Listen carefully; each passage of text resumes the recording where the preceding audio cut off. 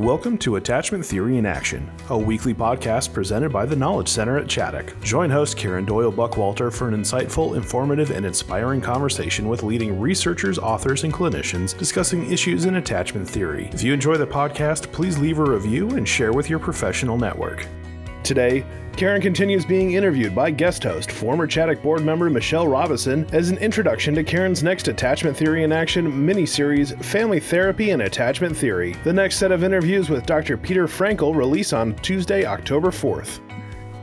Hello, everyone, and welcome back to the Attachment Theory in Action podcast. I'm your host, Karen Doyle Buckwalter, joining you here from Chaddock. I'm here with one of my besties in everything, one of my favorite professional colleagues, one of my dearest and most important friends, Michelle Robison. We're turning the tables here, and Michelle is being a guest interviewer, interviewing me about my history with family therapy and the ideas that also apply to attachment theory in this regard. So, Michelle, thanks for being here with us again. I will mention again, you're a former long-term Chaddock employee, now working in California, and you are on the board of the Knowledge Center at Chaddock. And I don't know if there's anything else you want to add for listeners before we get going with the rest of our conversation. Just that it's my pleasure to be here once again. And as always, I love talking about these concepts with you and spending time with you and anything that I can do to help people along in their journey.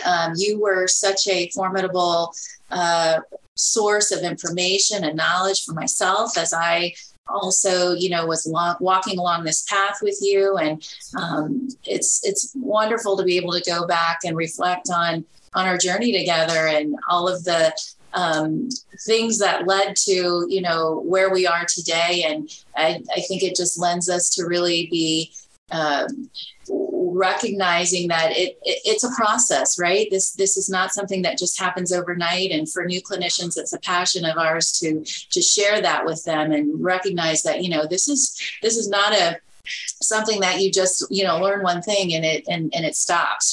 This is lifelong learning at its finest. And so happy to be here with you, Karen, and, just getting right back into things with you. We were talking about your class that you took at Menninger and the importance of recognizing family systems and how you can't just work with a child, alone, and that you have to look at the entire system. And I want to give you the opportunity to talk about what were some of the most important concepts that you've found that you applied to your work at Chaddock, and what were some of those things that helped you impact your practice the most after learning about this? Yeah, really great question. So, the Menninger Clinic program, although we learned about different family systems theory, once again, the emphasis was on Bowen systems theory. And I just find that interesting. It's like this Bowen systems theory is like following me. And I think that it really overlaps well with attachment theory. I felt like it was there was nothing inconsistent in attachment theory and Bowen systems theory for me, which I loved. And I do think that John Bowlby was one of the first family therapists. He was saying this, we're looking at a relationship between a parent and child. We're looking relational at the parent, the caregiver. He called it a caregiver system. He also talked about intergenerational transmission, which is actually is a big Bowen concept, actually, intergenerational transmission. And, now the science has proven all that to be true, that there is an intergenerational transmission of attachment patterning.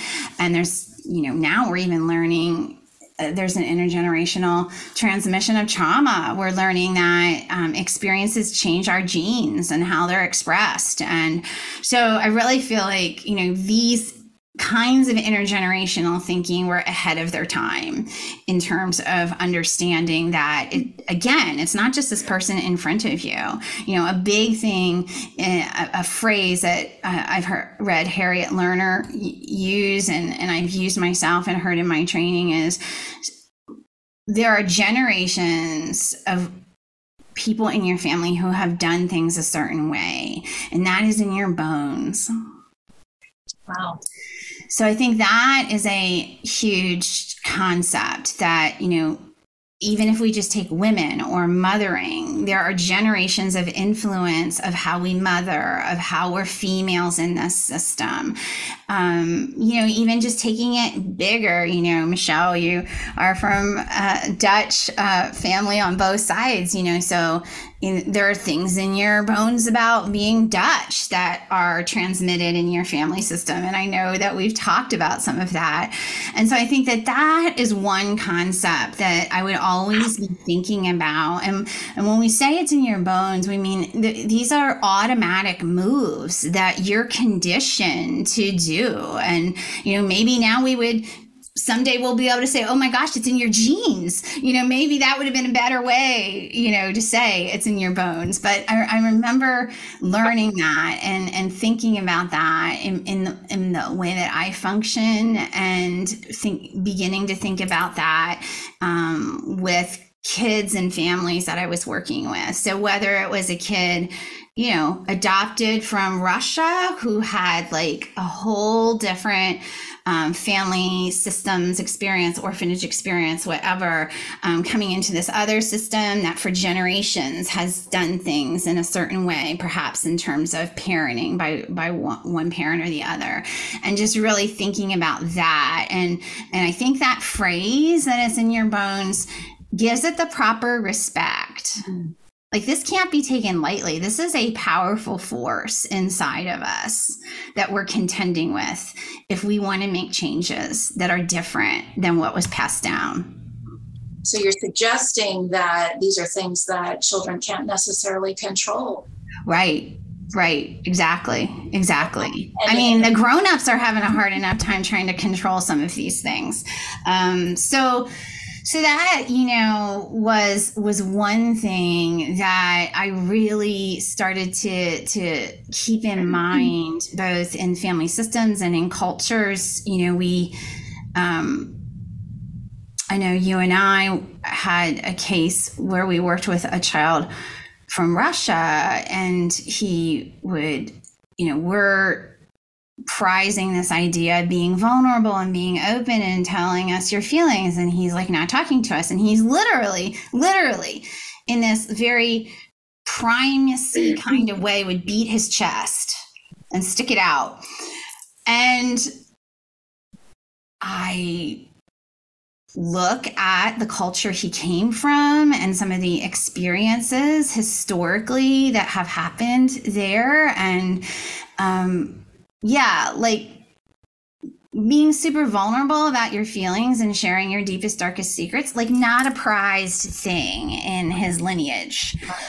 Not a smart move, Fascinating. It's so fascinating when you bring it into the context of it being in your bones, because I think if we don't respect that, we could easily go along with, and probably did until we became more knowledgeable about that, further pathologizing the child, not wanting to talk like to he's us. resistant. Right. We gotta he's putting up, defensive strategies from all this trauma. He's not making progress. He's not willing to be vulnerable. Yeah, you're right. Like, certain places people are from, it's not a good idea to be vulnerable.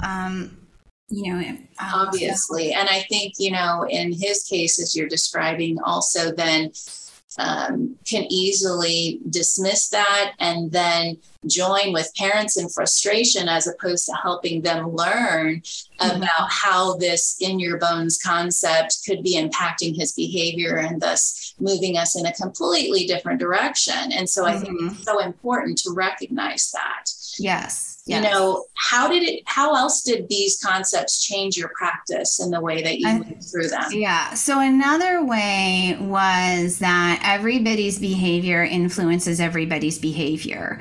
So, you know, the original intent, you know, often when children are coming to therapy, the idea is help the child with their behavior. And one of the things that I began to realize was, if I can get other people to change their behavior in the system, I'm going to have a big advantage, because if everybody starts tweaking, the child has to change. You know, we talk about this a lot in the idea of the dance, you know, Harriet Lerner's first book, The Dance of Anger, and how, you know, we're in this dance, and if you change the steps, the other person can't keep that same dance. So if this parent and child are in a dysfunctional tango, and we say, hey, change the steps to a waltz, like, let's see if that can work.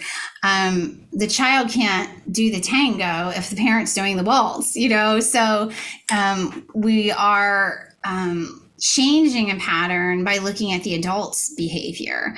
And so I think one of the really important concepts from Bowen systems theory and systems theory in general is there's only one person we have the power to change. And frankly, it's even hard to change that person, which is ourselves. Right. With these things in our bones. Sometimes making us do things we don't want to do. And working with, and them often being children. Yes. Are the ones that are right in front of you. Right. And significant behavior issues. Yeah. So it was very much looking at being very honest with parents that I'm going to ask everyone to make changes. And there are changes that you can make that will increase the likelihood that your child will change. I'm not blaming you for your child's problems, but I am saying there are ways that you can change that will be the catalyst, will, whatever, you know, metaphor I need to use, will grease the skids, will increase the likelihood, you know, whatever I need to say about, you know, this idea of this dance, that if you change your steps, the child will have to change theirs. So that was a really, really big shift from, you know, the kid has these problems and this is the diagnosis and this is the therapy and this is the medication, and let's see if we can reduce the symptoms. And again, holding on to that idea, you know, I'm not saying there's never like a biological basis for anything. I'm not saying that, but I am also saying, from my systems training, somebody can become symptomatic for the family. And in that, go ahead. You know, even when we were talking about, you know, there's one of the roles in the alcoholic family system that was identified was the scapegoat. And that's the child that's acting out, you know, having problems in school, maybe using substances themselves. And so everybody can focus on that scapegoat. You know, mom or dad wouldn't be drinking, they wouldn't be fighting, Sister Susie would be doing better, but we're all like, you know, dealing with this kid, when really there were other issues happening in the marriage and in other relationships that were influencing this child becoming symptomatic. It wasn't just all about that child. That child was in the scapegoat role, while another child was in the hero role. I'm the perfect child. I'm the achiever. I'm the one that does everything right. I'm going to stay out of the way so mom and dad don't even have to worry about me. And speaking of that, pattern. We've seen that at Chaddock, that a child would come to Chaddock and start really doing better, and then the superstar sibling that got straight A's and, you know, did really well and was really popular develops a severe eating disorder, or the eating disorder comes to light. So when one child got better, the other one got symptomatic. So these are the kind of things that really we need to watch for and be aware of, and look at everybody's contribution to what's happening in the family system.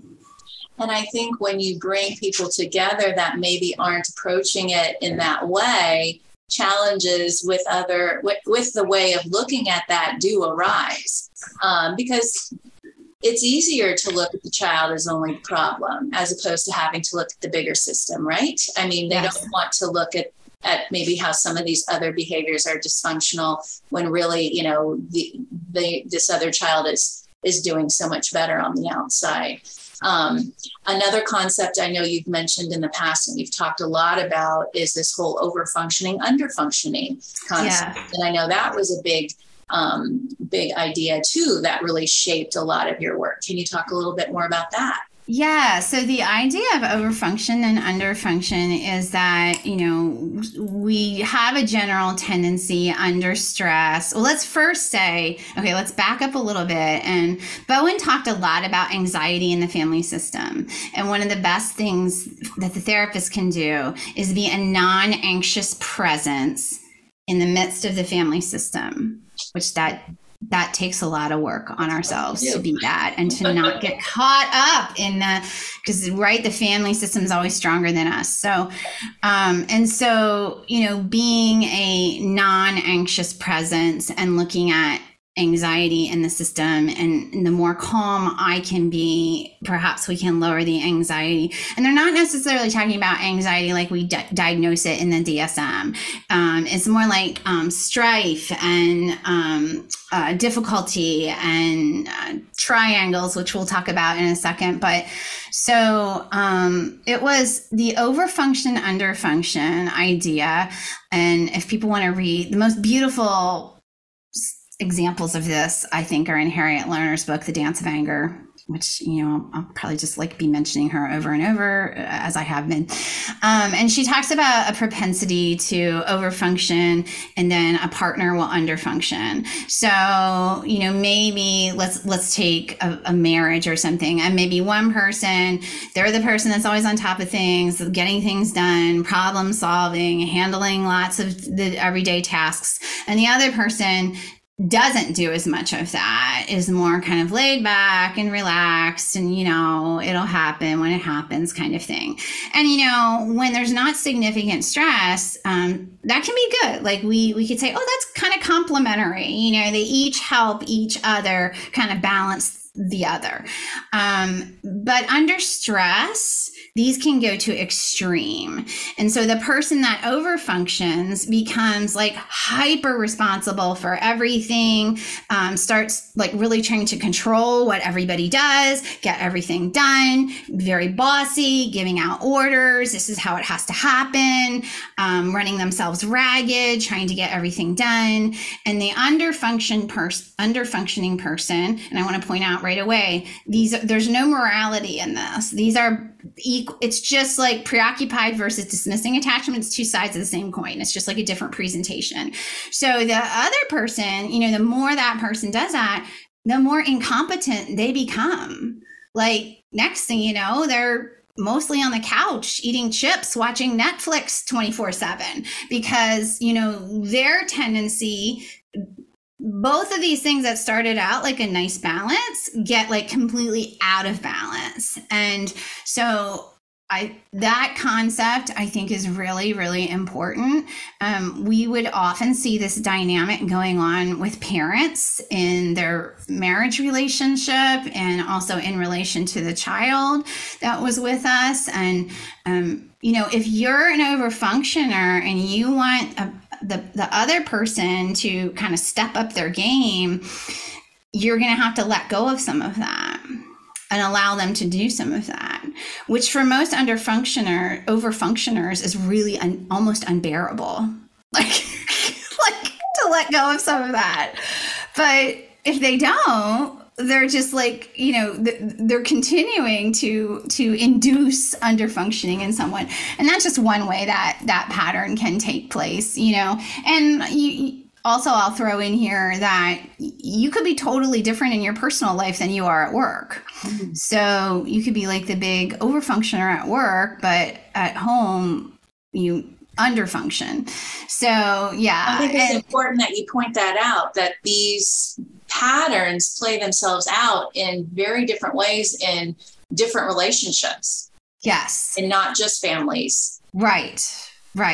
Yeah. There's whole books written on Bowen systems theory in organizations, because his idea was any system that's in place is going to be impacted by these patterns, and another one, triangles. And I think lots of family therapists talked about triangles, but Bowen systems theory, defines it a lot. And, we would see this in our work at Chaddock Michelle, where a parent would get so focused on the child that the marriage was then suffering. Absolutely.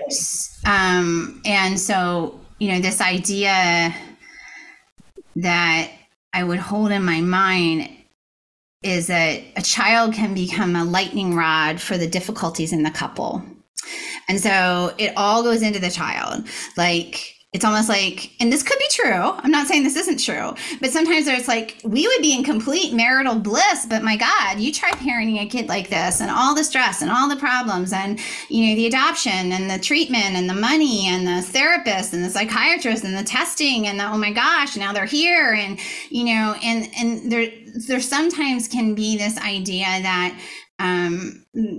otherwise we'd be in marital bliss, when the reality is there were difficulties in the marriage, and being able to focus on the child allows them to not look at those things.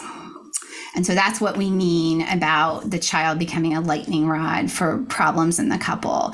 And I will tell you, what I've learned over the years is a child can get pretty sick if it means it'll keep their parents connected. And what was the catalyst to help make those changes happen? You mean with what? In regard to those changing those dynamics. How did you help move children out of that pattern? So I had to really also consider, it's a very delicate balance, because when people come to us with significant not significant problems with their child, like nothing I said was untrue. Like who wouldn't be going bonkers when you're having a child that's having all of these difficulties and you're worried sick and you don't know how they're going to end up, and you've put all these resources in and you don't even know, if you can finance any more help and what's going to happen. So there's no denying that. And it's an and.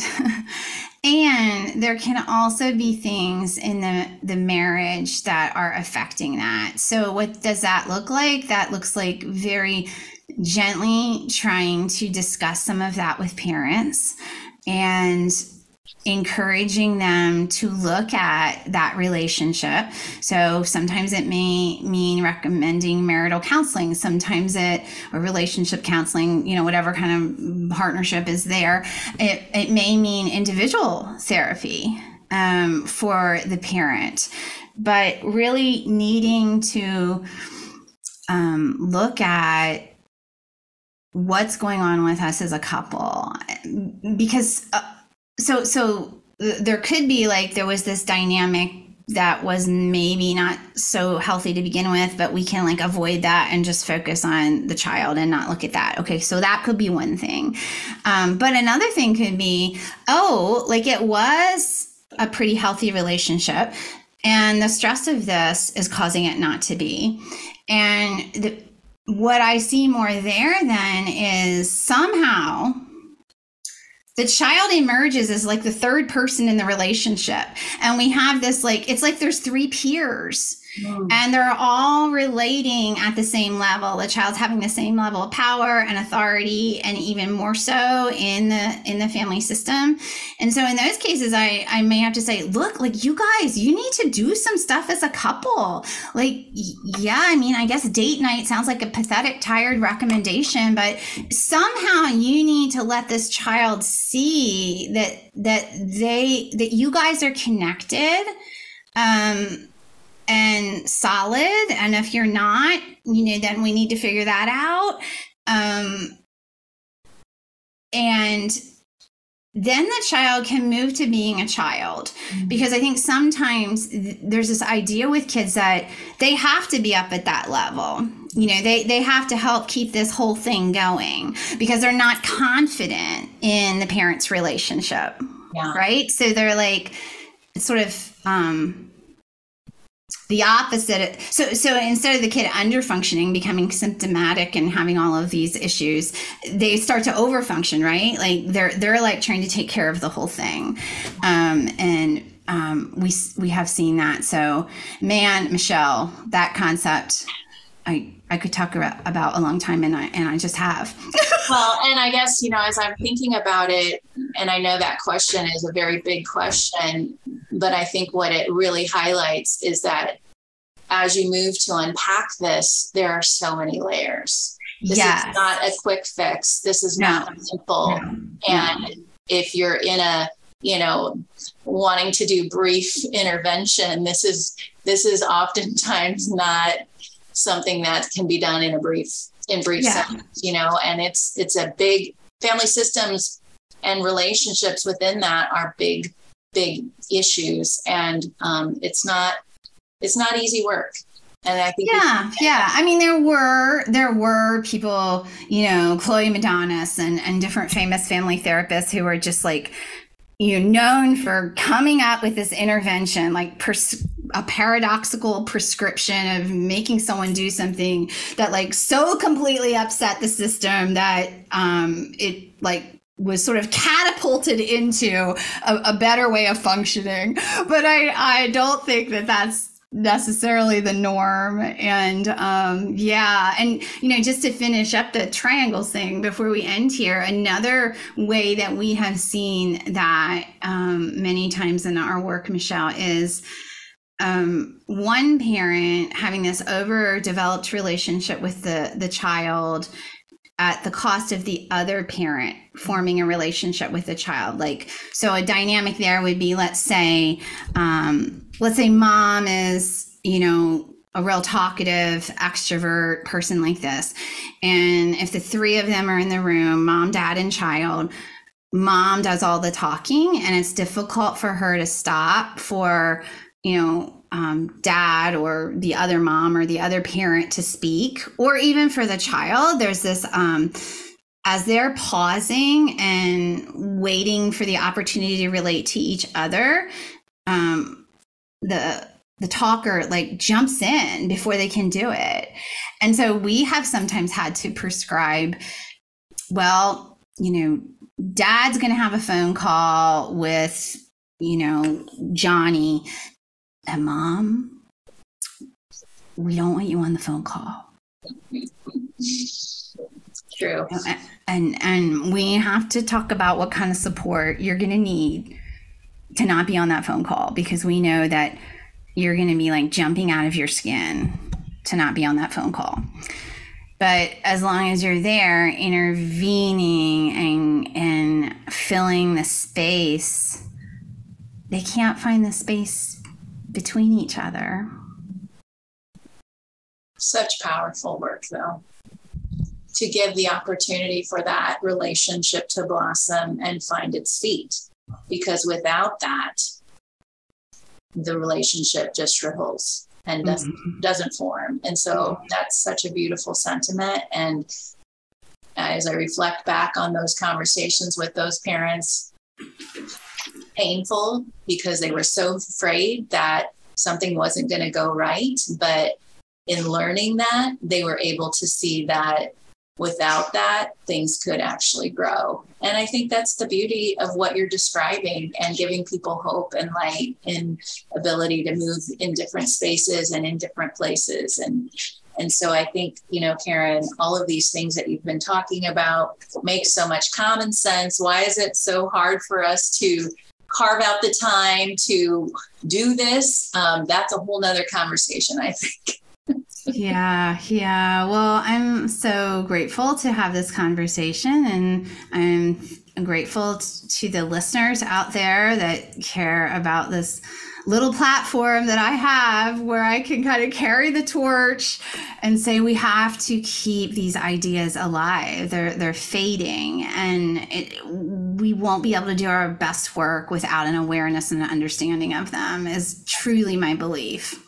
And I think that is so true. And I'm just grateful to have been able to be a recipient of your processes and learning. And I hope the listeners can just get a snippet of what is going on in that brain of yours, and the constant processes that you're going through and thinking, and you think so carefully about things. And I think that the field is definitely benefiting from that. And I'm sure your listeners benefit from it as well, as they learn new concepts and learn about things that maybe they haven't heard about or thought about for a while. So it was my pleasure to be here with you today, and I'll come back anytime you want me. Oh, great. Well, thank you so much. We're here with Michelle Robison, turning the tables, and I hope you enjoyed this kickoff series.